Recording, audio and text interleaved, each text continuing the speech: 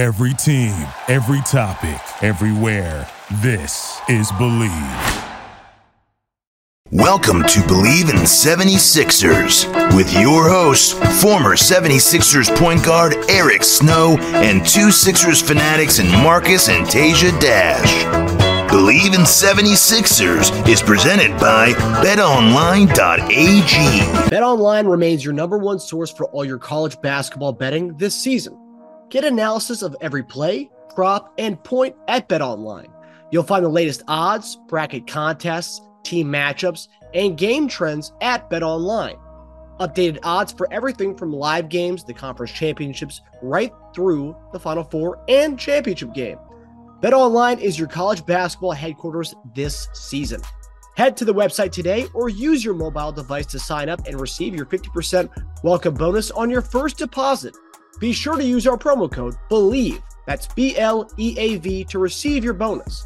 BetOnline.AG, where the game starts. Hey guys, welcome back to another episode of Bleav in 76ers podcast. I'm Marcus Dash here with legendary 76ers point guard Eric Snow and my brother Teja Dash.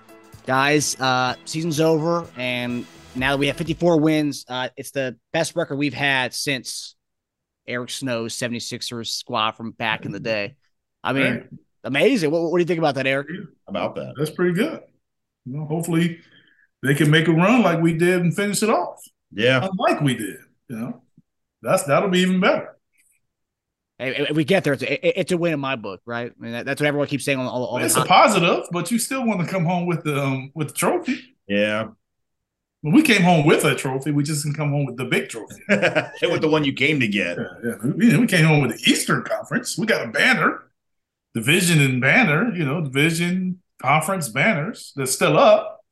But, we didn't get the one that only one team gets. Yeah. Well, at least you lost to one of the best teams, like in last 30 years. So that's good. Yeah, that's true. Still don't make it feel better, but that's true. I know. I was going to say, people always say that. Well, you lost to the best team ever. It's like, I don't care about that. That still don't matter. Great, Yeah. That loss. Who you lose to, and how you lose. Yep. Yeah. Loss is still in that sentence. I will say, even if we don't, win the whole thing this year, hey, at least our G League team, finally 3 years in a row getting the championship and finally winning one. That's pretty huge. That's good. Yeah, man, winning championship at any level is great, man. Yeah. That was cool. My kids celebrate winning, middle school. They win middle school league championships. They ecstatic. Yeah. Yeah, absolutely. I get it. Yeah. I thought it was cool that Springer got to play like immediately the next day playing the Hawks game on Friday night. That was wild. Wild 24 hours for those guys. I think I was during the telecast we were talking about how it didn't matter if he played that day, man, to get out there and that opportunity for you to showcase yourself at that level, you got to take it. I take it all the time. They yanked him in the Brooklyn game and he wasn't happy about it. I could tell. Oh, yeah, that's right. You're at the game. Talk about the experience there, Teja, watching some of the G Leaguers kind of go out there and dominate. It was cool, man. It was really fun to watch that. And I know Joel and Harden were on the sidelines, but all the other guys were. Oh, no, Tucker wasn't either, but Tobias was there. Niang was there. Melton were there cheering on their teammates and stuff. It was cool. Yeah, we were dominating for most of the game, and it was pretty much second unit versus second unit, actually. So funny to see them interact on the sidelines, watch Doc coach. Even though my buddy was saying he was holding out hope that Sixers would play some of their guys. I was like, they asked Doc what he's expecting out of the game today. He's like, what did he say? I said, he wants to catch the end of the Masters, is what he said. He's like, oh, man. I was like, so forget about it. I don't think Doc called a timeout in that game, man. He wanted to get through it. Man, I told you guys, some of them guys may not even go to the game. I'm surprised 3 of them did. Melton came like in the middle of the first, second quarter, but the other ones were there the entire game. It was cool, though, man. It was really cool to see Tobias Harris, man. He's locked in. Even when he's not playing, he's on every single huddle, listening to every single game plan, every single play. It's like he's in the game. Great teammate. And House does not shut up the entire game. House is talking the entire – it's funny. This guy, my buddy, not a Sixer fan, he's a Brooklyn fan. He was like, who is, I was like, House. I already know who you're going to ask about. He's like, dude, he doesn't stop talking. I'm like, it's great. I just want to watch. They need a house cam for the entire game. I would watch it. When my boys met the team, he was probably the most talkative out of everybody they met. That's great. Yeah. He's just cracking people up next to him the entire time. They're just laughing. He was hilarious. Yeah. So they had a kick out of that. And I think you said, was it what you were telling me? There was one story about, I guess Dedmon was talking to the ref and Tobias went over to Dedmon and like, got him. I think it was Dedmon. Dedmon was talking to the ref after a timeout, and Tobias was listening in on the play, and he saw Dedmon having too long of a conversation with the ref. Kind of went over there and told him to get back and we're going over plays in the huddle. Come on back. I was like, man, look at Tobias, professional. Are you back on the Tobias train again?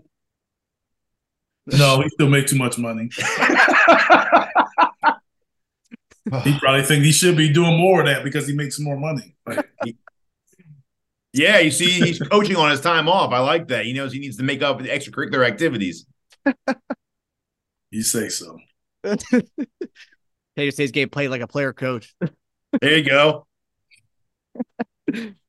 But all right, so last week we kind of told you guys this week our first show this week is going to be kind of going over a lot of the stuff we predicted in the preseason. So we're going to go over a bunch of predictions we had from one of our earlier shows, October 12th show. And then Friday, we're going to give you guys the full Brooklyn versus Philadelphia preview of the series. So before we get into looking at our past predictions, which some of you guys are spot on about on some of the stuff, but before we get to that, so we kind of mentioned last week. So last week kind of seen a lot, Embiid dropping 52 against Boston, seeing our stars play a little bit against the Miami Heat, and then also kind of get blasted towards the end of that game. And then we saw our G League champs come out, win the G League, and then dominate Atlanta and in Brooklyn. But what stood out to you guys last week as we ended the season? What was something that stood out to you guys? I don't think anything really stood out. I think that some of it I kind of knew once we got in a certain situation how it would kind of play out towards the end of the season. I think it was probably Joel kind of dominating that Boston game. Even though Boston didn't have, they had two starters out. I still felt like it was different. You know what I'm saying? Like I still felt like something was different about it as far as what he was able to do and how efficient he was. So I know he's arguably played like that before, but something about it felt different. Like it felt more like I'm ready for the playoffs mode. Kind of gave me that vibe that this could be different. So hopefully it is. Boston game was awesome. That was like his MVP game. That was like I saw so many of, all right, give him the MVP after that game. A lot of those. Yeah, which it shouldn't be, No, it's ridiculous. People that picked Giannis the day before were like, no. I want Embiid instead. It's like, oh God, right. every day flip-flop. And come on, man. Yeah. I just think that stood out to me was just more of our second unit playing really, really well. Doc also he's had our second unit prepared to play without our stars all year, man. He's done a really good job of that. McDaniels and Reed both played great in other people's absences, really shined. Really encouraging to see that. Springer looked good in limited time. He killed in the G League. And, he'll be looking hopefully to take a bigger role next year, especially if we don't resign Shake. We'll get to that in the offseason. But, I just think I'm so impressed with Doc's ability to coach up whenever players are missing and guys fill in their roles. Very, very Belichickian of him. Yeah, that's good. I like a comparison. One thing that Doc did say after the win against Atlanta, because that was just such a fun game. That was a really fun game just to watch. Everyone's so excited. It just seemed like obviously there's no pressure with that. That game didn't matter to us at all. That mattered more for Atlanta in that game. But is there something to like the I guess a lot of these guys, Teja mentioned Reed and McDaniels being one of and Niang being probably the only guys in the rotation who are probably going to get good minutes in the playoffs.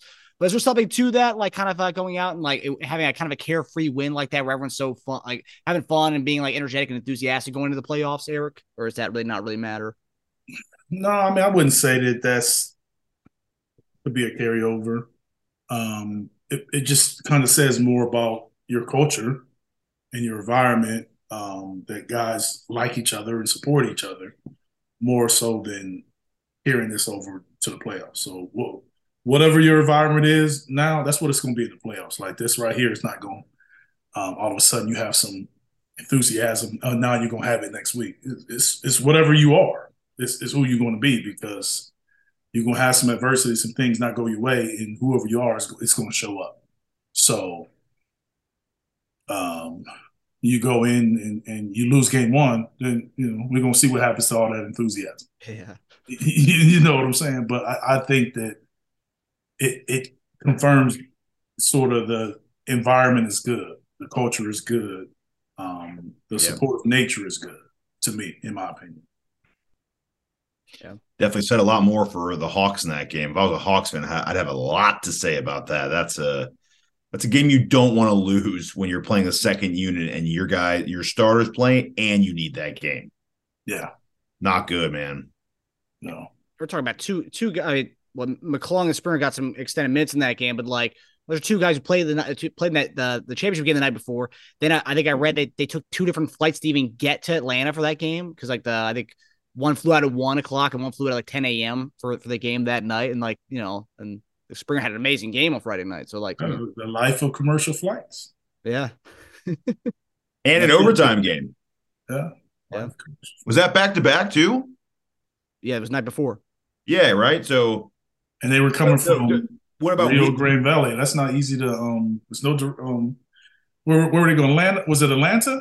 It was Atlanta, yeah. It may be direct flights from Atlanta, but it's maybe not a lot of direct flights. So I know that most of the time you fly out of there, you got to fly through Houston or Dallas. Wow. Yeah, I think Allah was saying that like if you pretty much across the streets from you could see the Mexican flag across the border. Like that's how close it is to the border of Mexico. Yeah, it's McAllen. That's right on the border. I mean, where the arena is different from where they put the teams to stay. The arena, I believe, is closer to the border than actually where you stay. But it's actually a really surprisingly nice area. Huh. Good climate. I was told the border cities are safer than people. That's what I was told. Because of all of the things that were going on. I didn't really try to argue that or debate it. I just received it. You just took it. I just received it, yes. Because I don't know. I don't really know, but that's what I was told when we were visiting there and playing there.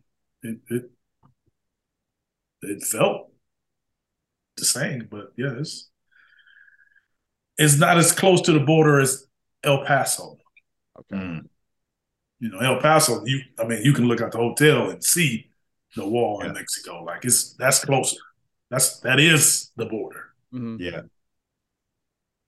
Yeah.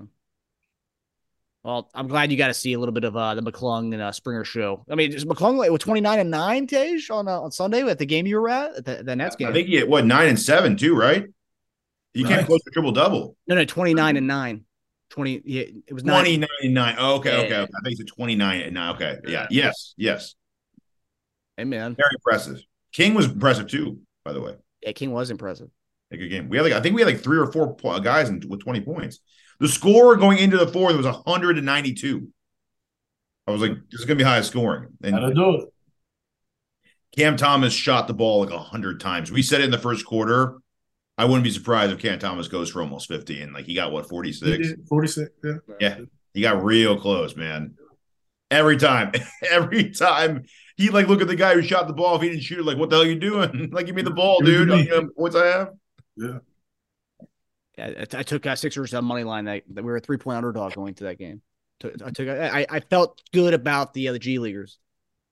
Yeah, I don't feel good about betting on when the reserves are playing. You just don't. I don't know.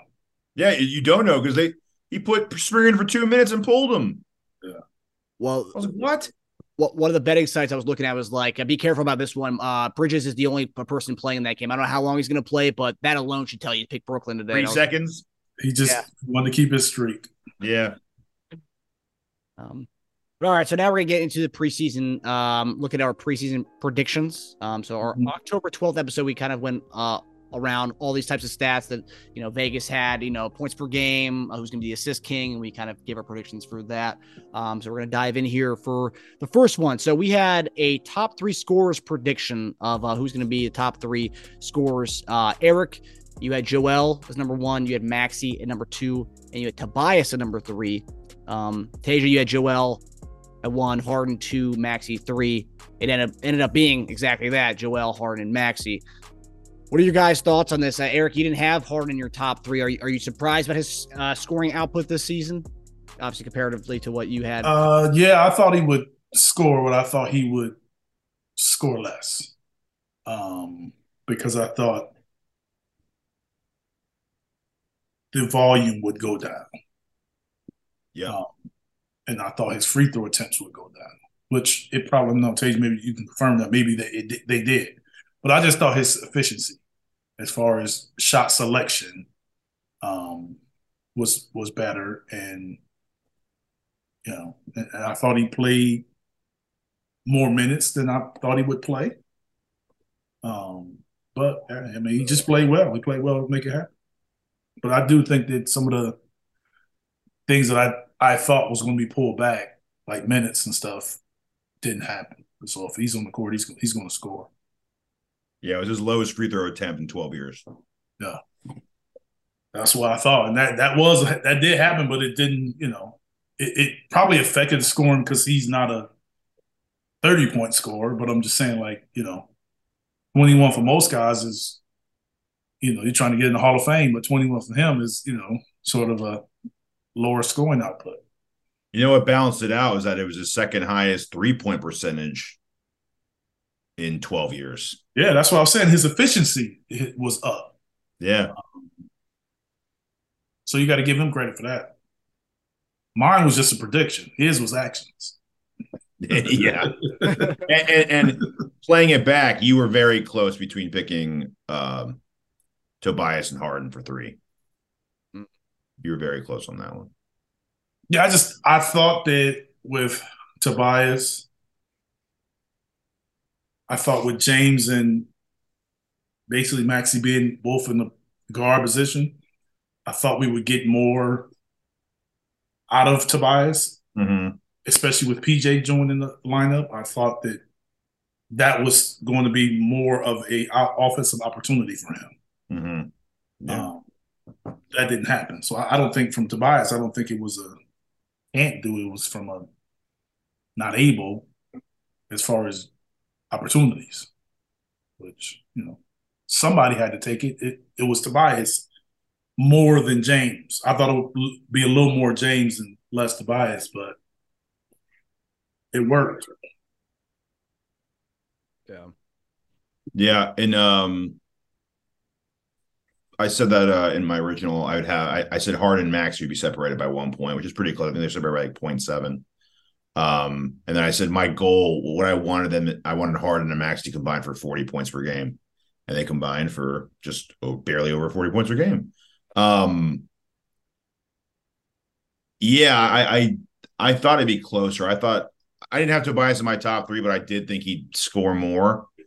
I thought it was going to be like a little less. I did think Harden was going to be more of a distributor, which would make everyone else score a little more. I probably wouldn't have guessed Tobias top 3, but at the same time, I also probably wouldn't have guessed that he score as little as he did. Yeah, but I think that Joel moving up, PJ not as high as maybe we thought or I thought. Points had to come from somewhere. But I just think that Joel's aggressiveness and Maxey's aggressiveness made it tough. So I do firmly think going into the season it was probably going to be a little more even, but then as the season played out, you kind of follow what was working and how it was going. I think the surprise for all of us was the amount Joel scored this year. Yeah. I think he was so much more than we were all thinking. So those 3-4 points a game, we probably thought would have gone to like Tobias. Yes. And then he'd score around like 18 a game, which was more 17, 18 where I thought he'd be. Just wasn't possible. Yeah. Yeah. And we said that too. Someone had to sacrifice something. Yeah. Tobias sacrificed a lot while the other two guys really didn't sacrifice that much. Yes. Do you guys think we got, maybe a little bit more from the bench that we weren't anticipating? Like, Melton stepped up in a way I don't think a lot of us thought scoring wise he would step up. And is that kind of surprise too that may have kind of helped that? No, I think with Melton and Yang, I think that those opportunities are there because they're sort of put in position to do that. Melton shooting the three, we knew he was going to take some shots from three, and Yang shooting the three, what he's been basically doing for the team since he arrived. I think that sort of fits in what the team was looking for. That's when Daniel House was playing earlier. Like that's what he was there to do. So I think that they fit their role and they accomplished it. But to say that they scored more than anticipated, probably so. But I don't think they scored more than they were capable. Right. I think for Melton, for example, that was an opportunity was there because he did get the starter minutes for a good amount of time. Yeah. Yeah. Well, it's interesting because he got looks and he was shooting especially from three. There was a time that he was really shooting it well. Yeah. He finished pretty good. Yeah. So I just think, he did well from a standpoint of being able to adjust how he was being used and the way that he had to play. Yep. Because if you compare Melton this year to last year, he averaged 5 less minutes a game this year. Or I'm sorry, he averaged 5 more minutes a game this year, but 1 less shot a game this year. Interesting. So he had to be more efficient and do more with less. If you look at Memphis versus here, that you can see that. Yeah. Memphis, leading scorer is a playmaker, and second leading scorer is probably a catch and shoot three and post up guy. Yeah. And everybody else are spot ups. Yep. So you're gonna get, and they probably play fast. I don't know. They probably play. I would assume they play faster than we do. I don't know, but I just assume they do. Yeah, you would think Memphis would have a faster pace of play. Yeah, but what they don't do is they don't play through a big. They do. Yeah, I would say I assume they play faster, and they don't play through a big. So most teams have a faster pace than us. We don't have. That's what I'm saying. So, and you don't play through a big. Sometimes that slows you down. Yeah. You have more movement, more opportunities. Transition or whatever. So, it doesn't surprise me with that. So, speaking of the big Embiid, so preseason Vegas set the line at 30.1 points per game for Embiid. And the question we asked was, will Embiid go over under 30.1 points per game, and would he lead the league in scoring? Both you guys said under 30.1 points per game, and you also said he would not be leading the league in scoring. Eric said if he scores 30 plus, we are in trouble. Teja said Teja said there will be a one-man show out there that will average more than him, and I don't think he'll need to force scoring with all of our options. He finished with 33.1 points per game. So what are you guys thoughts on how that played out? He did a great job scoring the ball, but I think as a league, as a whole, I thought scoring was, a little crazy. Nuts. So yeah. I think his ability to score in the way he was scoring and at the ease he was scoring kind of pushed it up. And I do think it got to a point where I don't want to say it where it comes off selfish, but some of the MVP talk, in my opinion, escalated how important winning the scoring title was. I do feel that became a point where, like, I'm going to go do this. Mm-hmm. Yeah. So I think that the numbers had to go up because I think whoever a second was, 31 and 32 or 30, 33, whatever, whoever second place, who's second, Luca or It was Luca, yeah. Yeah, Luca. Yeah, Luca was close. Yeah, he was. He was under a point. Yeah, so you had to keep it up there. Yeah, there were 6 guys over 30 this year in the regular season, average 30 over 30. Yeah. That's crazy. I'm going back now to see. I'm back like to 2010 right now, and I can't. It's nowhere close to that. You may have to go to the 80s to find that. Yeah, I mean, last year there was 2. I think there was a couple years ago where it was, I think 3 or 4, but not 6. Man, 6 that's a lot. I know during my years, I don't think you would ever. I don't even come close to 6 in my years. At the end of the season, no way. Yeah, 0102 was just AI. That's what I'm saying. You probably had to go to the 80s, man. And there was a 3-point gap after him, and he just scored over 30. That's crazy. The next year, there was 2, McGrady and Kobe. That was the year McGrady just went bonkers. The next year, no one. It's like, yeah, I mean, it's not. It was. I'm telling you, my whole career, I'm telling you, scoring 30 was like a feat. And then AI again, 0405, also a 3-point gap from the next guy. That's why like 30 was like the threshold. If you scored 30, like you were really scoring that ball. Yeah. Yeah. All right, there's 1. 0506, there were 3 guys. And Kobe that year averaged 35 a game. Man. That's 3. Huh? And it was 3. Yeah, 3 guys. Yeah, that's what I'm saying. I know. That's what I said. I know during my career, it wasn't close to having 6. And then, yeah, that was a lot for back then. That was a crazy scoring year. This one, man, this is just like, it's insane. And not only is it just not barely over 30 either. You had 5 guys that average over 31 a game. Yeah. 3 guys that average over 32. That's crazy. Well, we talked about how crazy scoring was this year in general. All those 50% games that teams had. Well, there you go. Where the league wants to go. But I don't know. I mean, great athletes, great players, great shooting, great scoring, and no defense. Great defense. I mean, great. They say it's harder to play nowadays. I mean, that's what KD just said. Mm-hmm. Didn't he say that? He said it's harder to play now than it was before. The thing I'll say about Embiid is kind of goes back to what we said a minute ago. I think we were expecting like 29.5 and for like Tobias to be averaging like 17. I just expected it to be that much. I didn't think he'd have to shoulder that much load this year. I don't think he had to. I think just the way it was going. It was a mission of his. It was the way it was going, and he was, scoring it at will, and he was making it happen.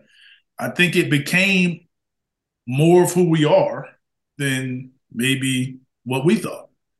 I just hope that we could win the game and win some series in the playoffs if he don't average 33.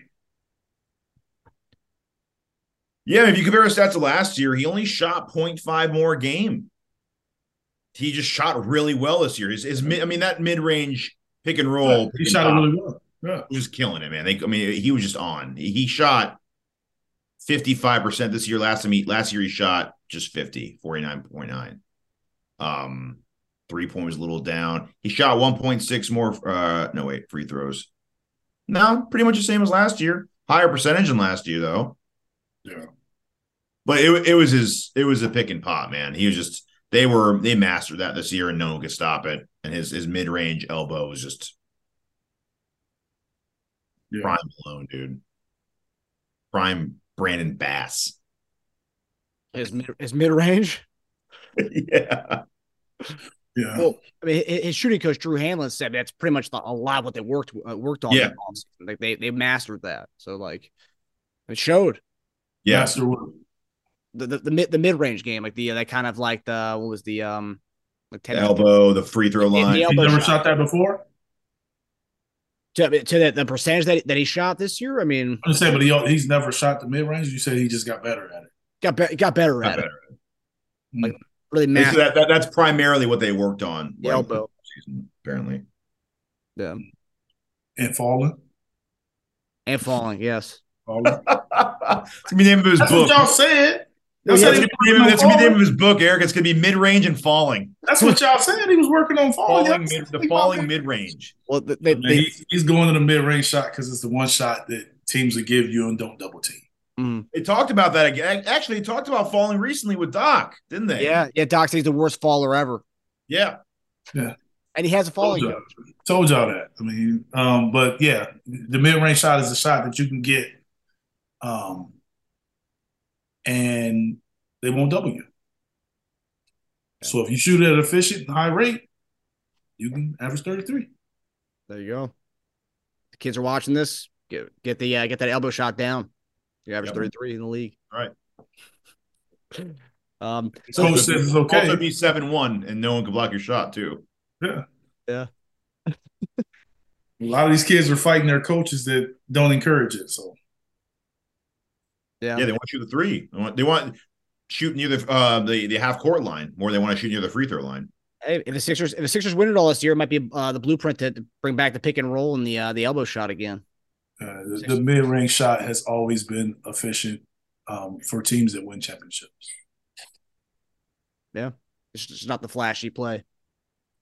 I mean, I watched Golden State, especially like during their run. Like Steph and Clay shot so many mid-range shots that people don't even talk about it because they're so good at shooting the three that you don't realize like how many mid-range shots they shoot. Like floaters and all that stuff are mid-range shots. Those are all mid-range shots. True. And people don't realize that, especially with Clay. Like, his little one dribble pull-up, those almost automatic for him. But, Kevin Durant, Kawhi. Just think about the team. The guys has been winning. Mm-hmm. I'll take mid-range shots.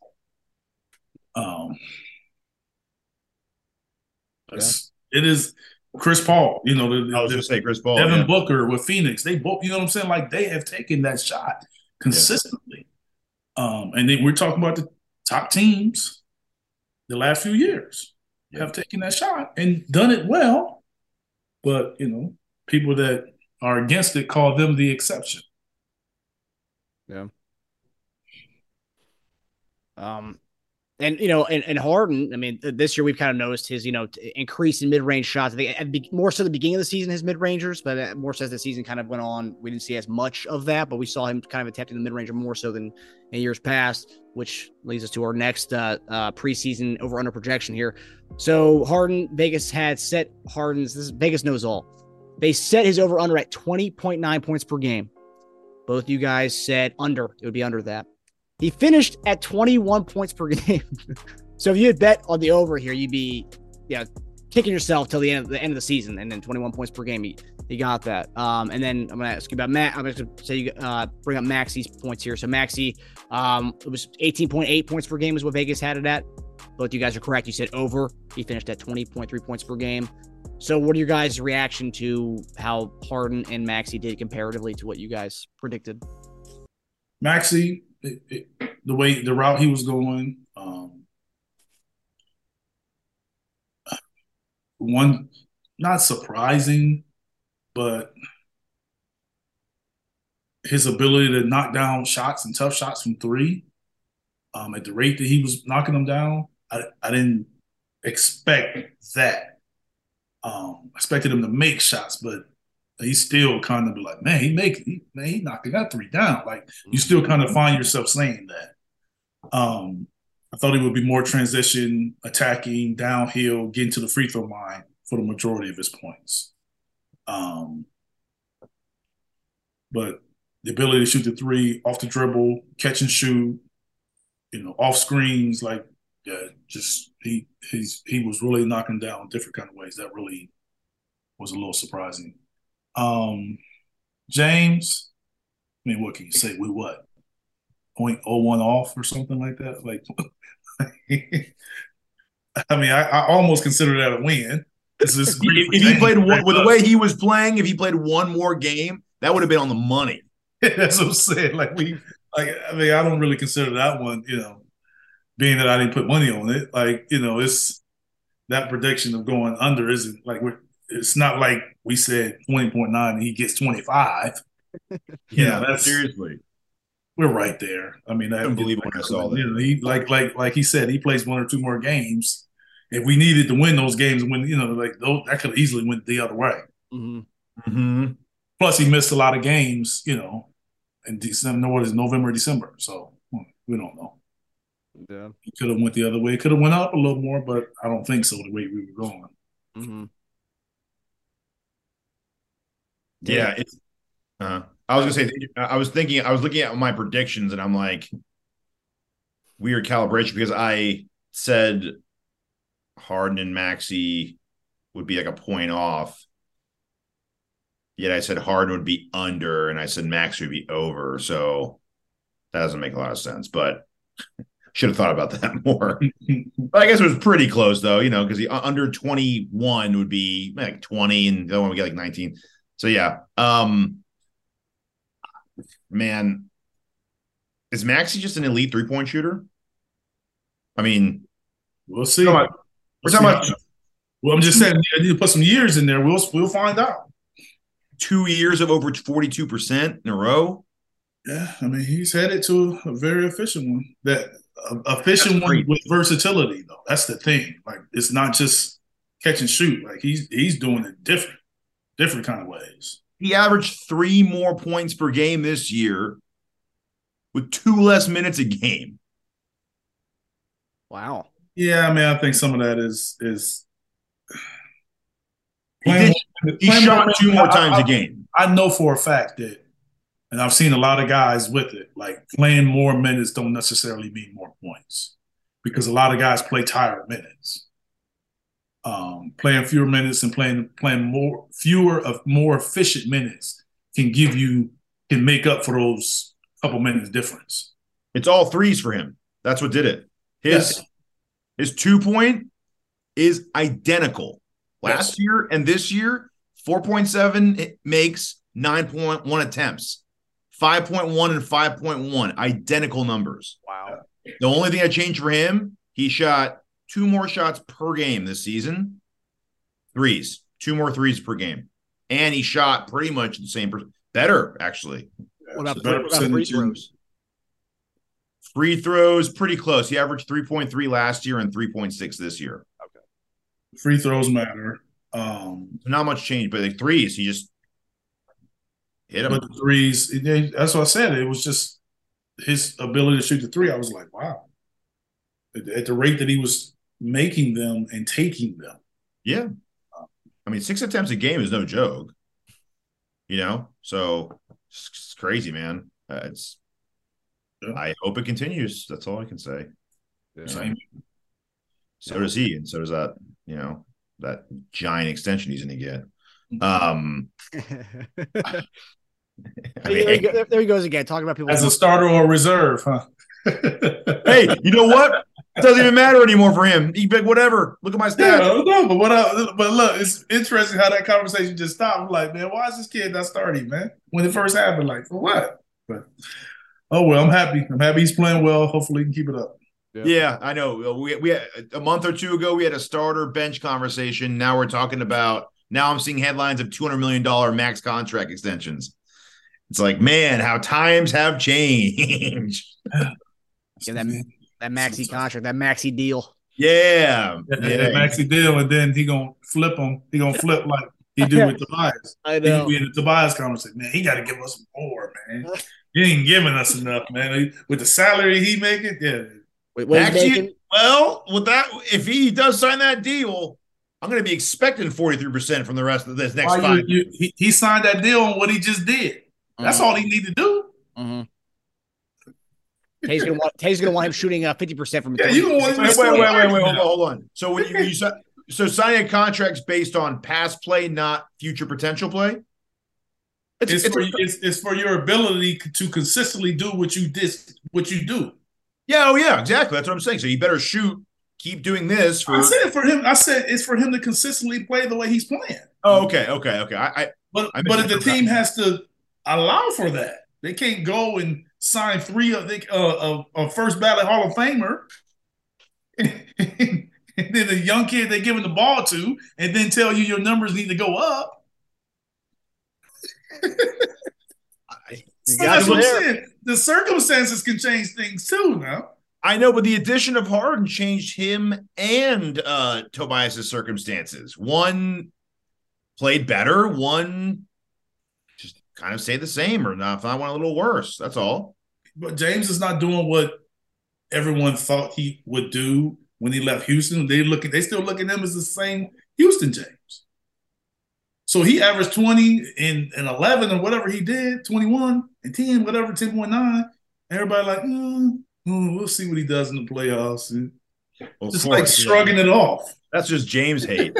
I'm just saying, but they like shrugging it off like the way he played. I know. Someone put a side by side of him and Steve Nash's MVP years. They're like they're so similar. Actually, Harden's stats are better than Steve. Yes.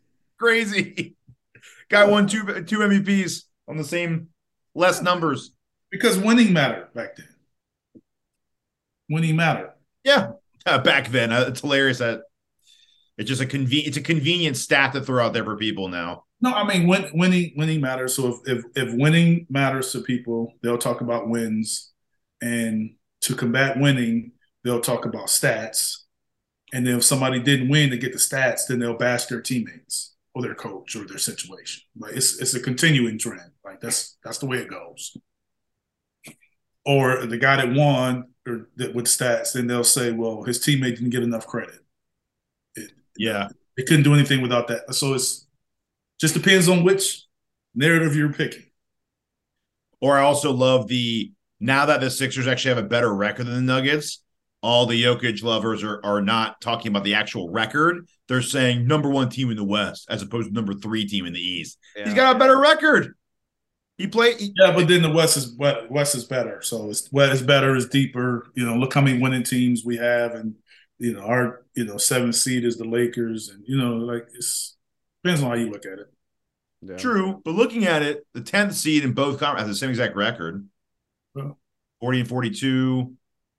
I'd say this year, I'd make an argument. Yeah, I guess you could say they're deeper in the West, but I mean, Golden State, Golden State's the 6th seed. Yeah, but you could say like those guys played around all year and they're still a 6th seed, right? Like they just guys in and out of the lineup. Wiggins has been out half the season.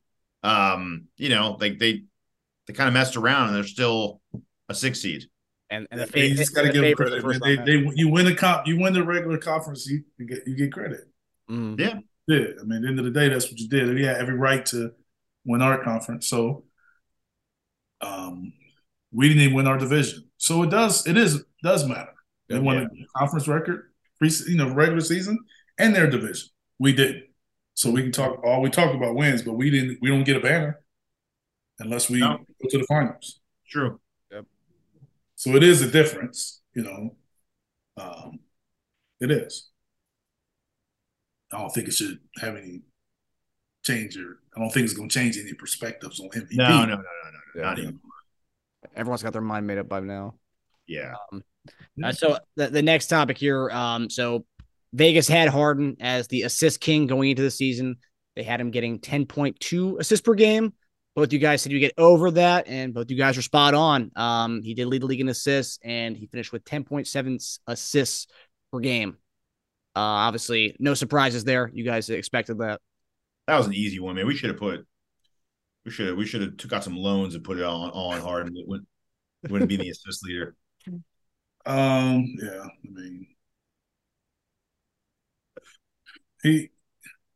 mean, I knew he would do that. I mean, just because of the responsibility of being more of a playmaker and his ability to score, he knew he was going to be able to do it. I'd say the impressive part, though, about it all is that we figured he'd score even less than he did.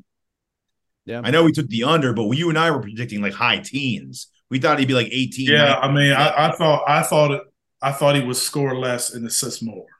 Yeah. So the fact that he kept his scoring above 20 of 21. That's why I think he didn't end up with 12 or 13 or even maybe even 14. Yeah. Yeah. Yeah. The other one, which is one that we all loved, and I remember at the beginning of the season when we were 12 and 12, like, I don't think that's gonna hit. And I think the live line at that point was like 47.5 or something like on the season wins and losses. But anyway, Vegas had it at 50.5 total wins this season. We ended with 54. Both you guys said take the over in that, which we did. We covered that pretty well, 54. So the other one was conference seeding, over under 4.5 seed. So they had that's what Vegas had us at. Both you guys took the over, better than the 5 seed. We ended as the 3 seed in the East. So that was probably the best bet of the entire thing. And we, listening to our show, we talked about it. We were like, we're not going to place as a 5th seed unless this is the year's a disaster for us. Yeah. Which beginning part of the season, it did feel that way in the beginning when that 12 and 12 spot. I was kind of concerned. Yeah, but you got to realize it was going into the season, the expectations of teams made it like we're not sure because we didn't know, but Miami was number 1 last year, right? Yeah. And Brooklyn was Brooklyn. Still full. Yeah. We knew Milwaukee and Boston was going to be there. So it wasn't a far-fetched kind of like, we don't know. Yeah, I'd say Brooklyn was probably the wild card. Miami had beat us. You know what I'm saying? Like, it wasn't like you really didn't know. Cleveland. Yeah. And in Cleveland, right, like it wasn't a far-fetched thing to say, hey, we don't know if they'll do that. Yeah, I toot my own horn. I said we'd finish with 54 wins, so I'm happy about that. That was a good one. And then I think we both predicted, if I'm not mistaken, that we'd be the 3 seed. And we hit it like on the head in that one. So you can go back in time. 4.5 seemed low. It was almost like scary. It's like, man, 4.5, huh? So they're between like 4 and 5 on that one. We could be the 5 seed. But yeah, you're right. After that first month of 12 and 12, it certainly looked really, really rough. But we'll be good. The other one, I think we have 2 more scheduled ones, or based on what they saw. So we had a 3rd highest odds to win the Atlantic. So obviously at the time they thought Brooklyn, still a KD, still a Kyrie, they still have those guys. So that's where it kind of was. But they had Boston 1, Brooklyn 2, Sixers at 3 to open the season up. Eric said we finish either 1 or 2, but definitely not 3. Teja said we'd be 2, and either Boston or Brooklyn would be 1. Obviously, we finished 2nd in the Atlantic. That obviously not surprised you guys based on the way Brooklyn kind of blew it up. No, I mean, I thought we would beat one of those teams, but if not, It's funny. We in that show we talked about how Brooklyn and Boston both went through some crazy offseason, right? Like Brooklyn, we were waiting all this trade, although they almost got traded numerous times in the offseason, and Boston had the coaching stuff that happened. And then Gallinari got hurt before the season started. So we were saying how it's crazy that those odds are still the way they were, even though both those teams were going through it. I think we talked about one of those teams would let it get to them this season, but we had no idea, or we had some idea, but we didn't know Brooklyn would just completely liquidate. So, yeah. And then the last one, Teja, because you went to the show and you kind of messaged me the 4th highest odds to win the East.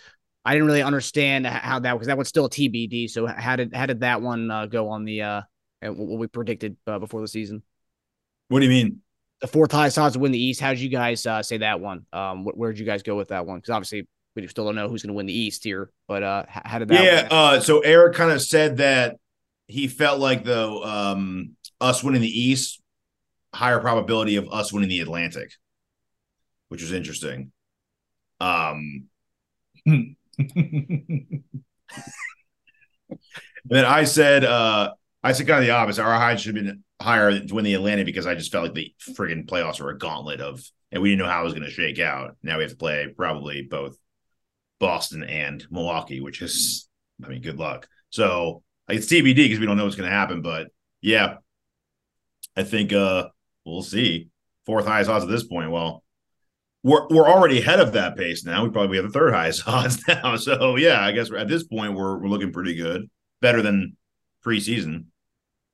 Hey, don't discount Miami to beat Boston, but I don't know. I think we're I'd say Boston and Miami. Those are two teams I don't really want to face. But I mean, we're gonna have to face one of them. But I think Miami's got a shot with Boston. No, you don't think so? I mean, do Brooklyn got a shot with us? Brooklyn's ahead of Miami. It's true. I guess I would say for a team that came together halfway through the season. I'm just saying, like I think Marcus really wants Miami to win. Yes. So he's like, you're gonna say the 7 seed can beat the 2. Those odds are shorter than 6 and 3. Brooklyn swept Miami this year. I will say though, Brooklyn's ranked higher, but Miami's had a lot of postseason success, even when they weren't playing as well, even going into the playoffs. Like Miami took Boston to 7 last year, and that was after they had a sideline fight to go into the postseason. Yeah. So Miami does have a knack of pulling it together in the postseason. So that's maybe where your wishful thinking's coming from, Marcus. They're clicking at the right time. They are clicking at the right time? I think so. Yeah, they're going in with some. I thought like 2 or 3 shows ago you said like they're falling. They're having a rough go at it. Man, just say that's what I want, man. That's it. Yeah, there you go. I think we're gonna get playoff Jimmy, and I think he's gonna will that team to a victory. Do you rather play a team that's like proven it, but haven't really played up to par this year, or you got a team that's full of athletes, good players, good shooting, and could win? You don't want to play Boston more than or Miami more than Boston, do you? No, I'm talking about Brooklyn versus Miami. Oh, okay. I think there's something with Miami that kind of has a mental thing for us, whereas Brooklyn, I don't really think there's not really much there. I think Brooklyn would be a tougher opponent than you realize. Yeah, my buddy who's a Brooklyn fan who I went to the game with, he said he thinks we're going to win, but he's like, I wouldn't be shocked if we're up 2-1, and then you guys just turn it on after that. I'd be scared if that happens. I think if I think Joel has to really dominate. If he doesn't dominate, we could stretch that thing out. Yeah. And we'll go, I'm sure we're going to have a fun time diving into that. Yeah. Teja, so you had you pulled out some questions for Eric and I. You did some stat diving. Yeah. I'd love to participate, but unfortunately, while doing this, I had to kind of look at the answer. So you guys will have some fun picking out who you think is the correct answer, right? So who had a higher 3-point percentage this year? Matisse or Embiid? Marcus? Just because it's Thybulle and Joel, I think just because his name's on there. And hold on, disclaimer: this is with Philadelphia, so we're not counting Portland's. This is just with Philly. I'm gonna go Thybulle. Just give an answer. It's not an explanation, man. Yeah, I'm just gonna go Thybulle just because I feel like it's a weird name to be up there with Joel, and I think I'll go with Joel since he went with Thybulle. Final answer: Joel. Tease. I'm getting the exact percentages out right now. Matisse had a higher. I do have the answer. Matisse won. I think that last final stretch, I think Joel was chucking him a little more than he was at the beginning of the season. I think that's what brought it down. How close was it? 33.3 and just 33 flat. Oh, wow. It's close. It was pretty close. Next, also higher 3-point percentage, Tucker or Tobias? Tucker. I'm going to go Tobias. Tobias had a really hot start to the season. Tucker. It was 39.3 and then 38.9. Tucker's, really Tucker's not the percentage. He's the timely shots. Yep. He shot 1.9 a game. Tobias shot 4.4 a game. So on more clip, but who averaged more rebounds per game? Tobias or Harden? Tobias. I'm going to go James. Answer is James. 6.1 to 5.7. Dang, pretty close. All these are really close. Who led our team in free throw percentage? Maxey. I was either going to go Max. I'm going to go Niang. Tobias. 87.6. Then James and Niang were tied for 2. I probably would have gone Maxey, actually. But he had a little rough stretch at one point. We all kind of did the second. Don't shoot technicals. I don't see Tobias shoot. Do Tobias shoot technicals? CJ Embiid. No, I think Joel does, doesn't he? Yeah. That's 87.6, and then Harden and Niang tied for 86.7. Wow. And then last one, who started the most games for us this season? PJ Tucker. Yeah, I was either going to go Tucker or Tobias. I'm going to go Tobias because he went Tucker. Tucker. Next was Tobias. Okay. 75 and 74.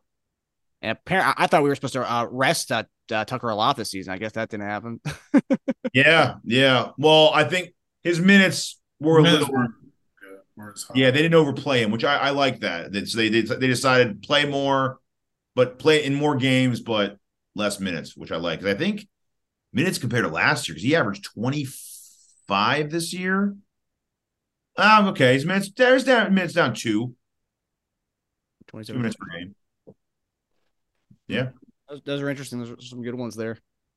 All pretty close, though. Closer than I thought some of these would be. Yeah. Well, yeah, I would hope so. Joel and Matisse. Yeah.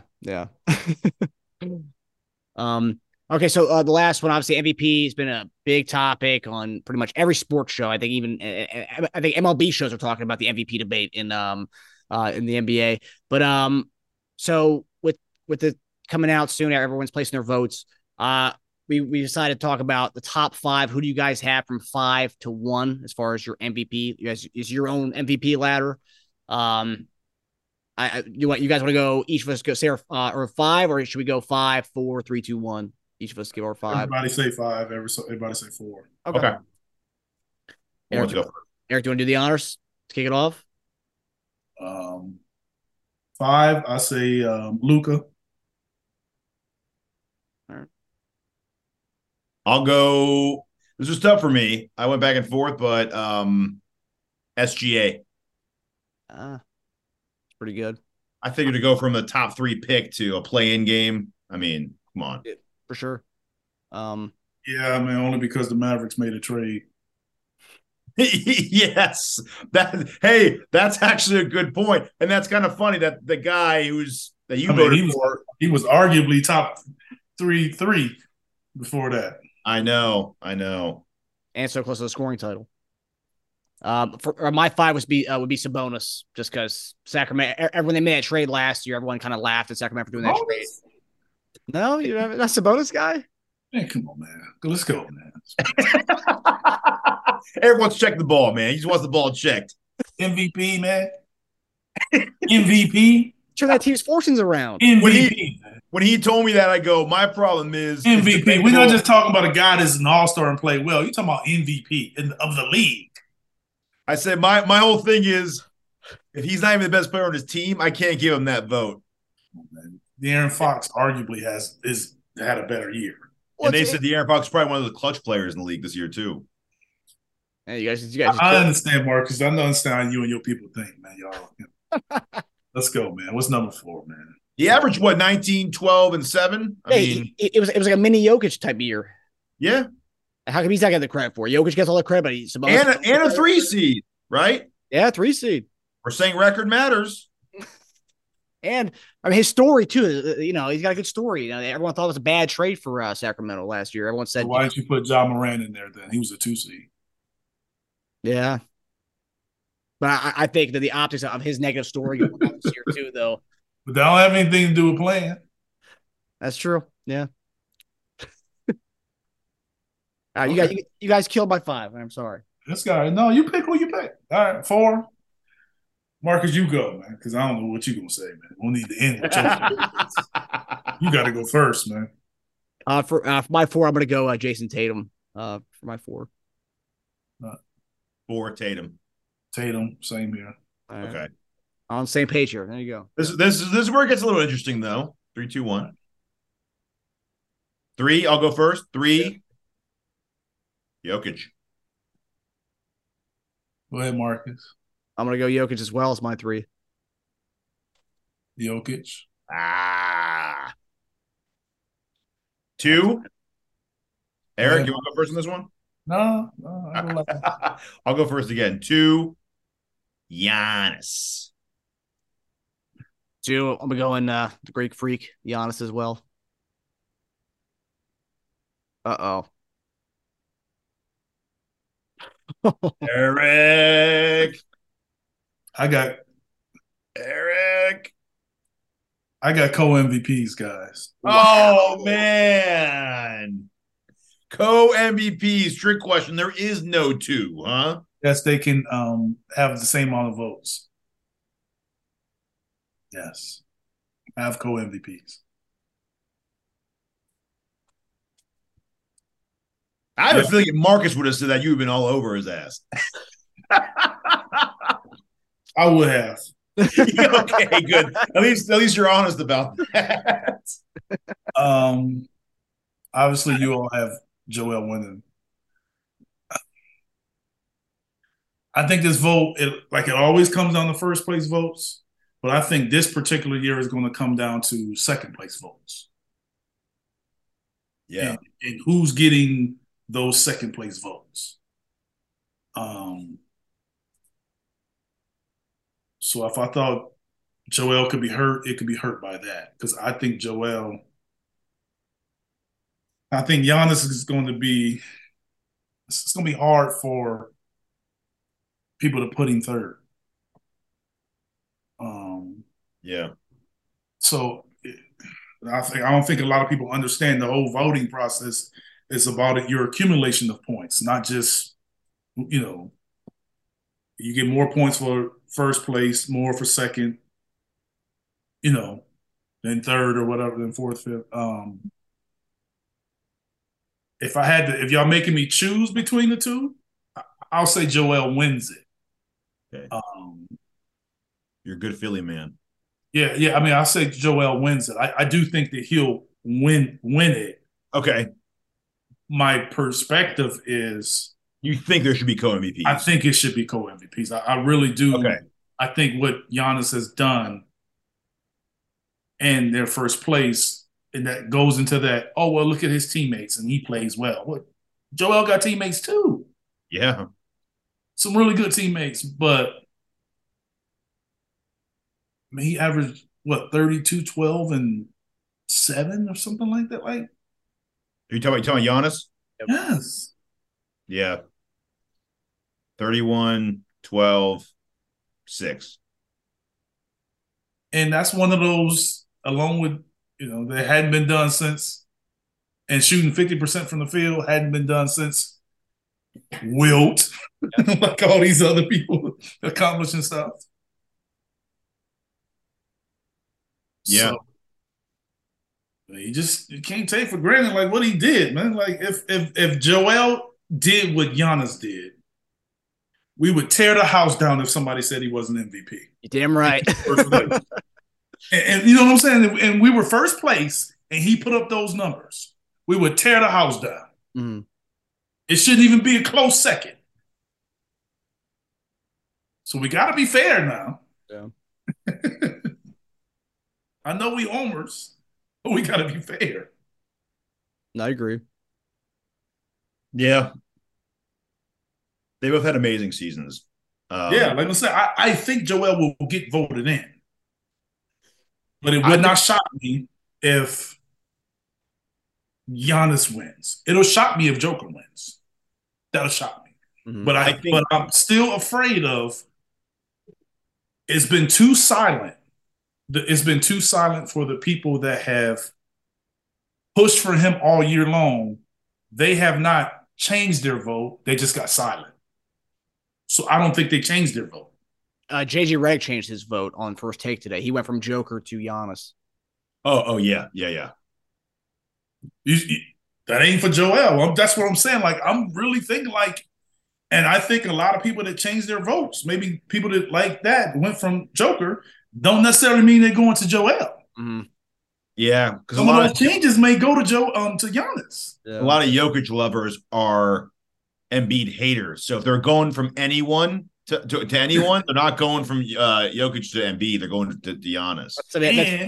And it's stupid, I know, but what I'm saying is, and if they do go from from Joker to Giannis, then where do they put Joel? Third place? Yes. That's what I'm saying. Like, that's where I think those second place votes are going to matter. Because I think it's going to be hard for someone to, and I'm sure you'll have some people out there that don't have them 1, 2, and 3. Yeah. But not many people. Yeah. You know, you may have Shai that can sneak in there in some top 3 picks. I'd imagine someone that's a beat writer in Oklahoma City or someone like, wouldn't surprise me if they put him up there. Yeah. Boston, Tatum. Yes. Tatum's going to be up there in some. But nationally, I just think, like I said before, and I still stand by it, that I felt 1 through 4 and 5 before Dallas kind of slid, that this could be the tightest race 1 through 5 that we've seen. Yeah. I probably think it's going to be the tightest race 1 through 3 that we've seen. And I think Jason will end up 4th. Maybe not close, but I think he'll consistently get that 4th vote. Yeah. 1, 2, and 3 depends on who you ask on the order. Mm-hmm. Because I think there's some truth to Joel getting some first place votes and a lot of third place votes. I think Joker gets some first place, some seconds. I think Giannis gets some first, second, some thirds. And that could put you, actually, I think, so it's going to be interesting. That vote is really going to be interesting. Should have a live TV show where people got to place their vote. I know. They should have made a whole thing about it. They could have, man. They will in the future. This would have been really big. Yeah. Like counting them, almost like you do for like Congress, like having like count votes, just like yay, nay. Yeah, vote in it. Yeah. Like, Bill Simmons, Ringer, and they say that whoever they're voting for in the big room, Yeah. Or just have a guy just counts them up. Be like one, you just put them in a box. You have little counters at the bottom. I think it would be huge. That would have gotten really good ratings. Oh yeah. They do they do the lottery. Yeah, exactly. It's no more ridiculous than televising and making a big deal of a lottery of ping pong balls. Yeah. Come on now. It's all, it's all ridiculous. Why not just maximize it? Mm-hmm. I'm sure in the future you'll see that. Yeah, this would have been a great one to do it on. Mm-hmm. We'll see. Yeah, man. It's going to be real interesting. I mean, the Vegas odds have Embiid as an overwhelming favorite. So, and that's changed drastically over the last few weeks. So yeah, it moved big after that Boston game. Big time. It was already trending in that direction anyway with the Jokic's skid, and then Embiid kind of like starting to get that the momentum again, and then it went. I think it all changed when Kendrick Perkins took it to the race. Yeah, so let's call it out. It didn't change in the odds, but I don't think it changed the way people thought about it. I don't think it changed, but I don't think it changed in the voters. It changed in the conversation. Mm-hmm. Because you had a lot of people that were giving reasons for why they thought Joker would win are silent. But silent doesn't mean they change their vote. It's like I know a lot of people that vote Republican that don't talk like they vote Republican. Yeah. You know what I'm saying? Like I know a lot of people like that in my atmosphere. Yeah. But they won't let you know, but that's how they vote. Mm-hmm. Yeah. I think it's the same here. I really do think it's the same here. You have a lot of people that just got silent because it went from me trying to say why I think he's the winner to now I'm only doing it for race. Yep. So they just be like, all right, well, let me just kind of step away. Yeah. But step away silent don't mean they change their vote. Yeah, Eric, it's like in the DC area when you see someone who doesn't have a yard sign, you'll see like Democrat, but the house that don't have a yard sign is like, okay, well, it's clear who that person's voting for. They just don't want to see what it is. That's funny. Yeah. I'm also curious to see the whole first and second team. It'd be really funny if like Joel won MVP and then Jokic got first team center. That'd be funny. And I wouldn't be surprised either, to be honest with you. Like split it up that way. But I do think they're the same position, right? Mm-hmm. Giannis gonna be on there. Yeah, Giannis will get the 4. He'll be the 4 no matter what. That's what I'm saying. Center is gonna be they should duel for it. I think what's really gonna help Joel is he hasn't won one yet. Yes. I think that's a huge plus for him because everyone's like, just give him one. Some of the people that kind of change their votes are like, all right, I've come around. Just give Joel his MVP. Just give it to him. He needs one. Yeah. And we'll see. What they announced that like midway through the playoffs? Is that when it comes public?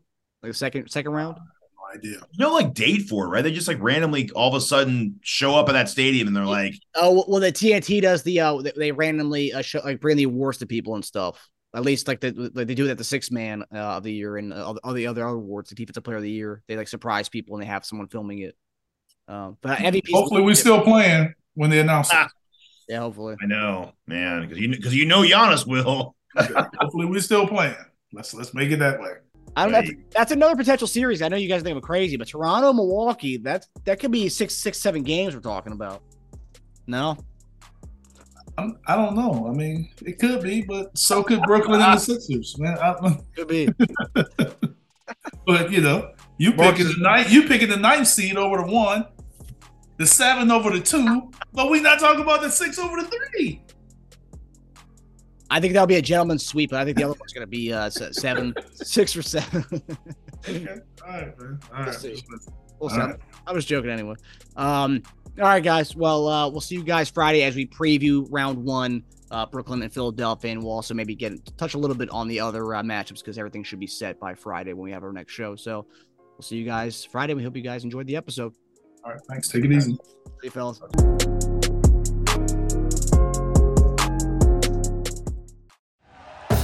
Thank you for listening to Bleav. You can show support to your host by subscribing to the show and giving us a 5-star rating on your preferred platform.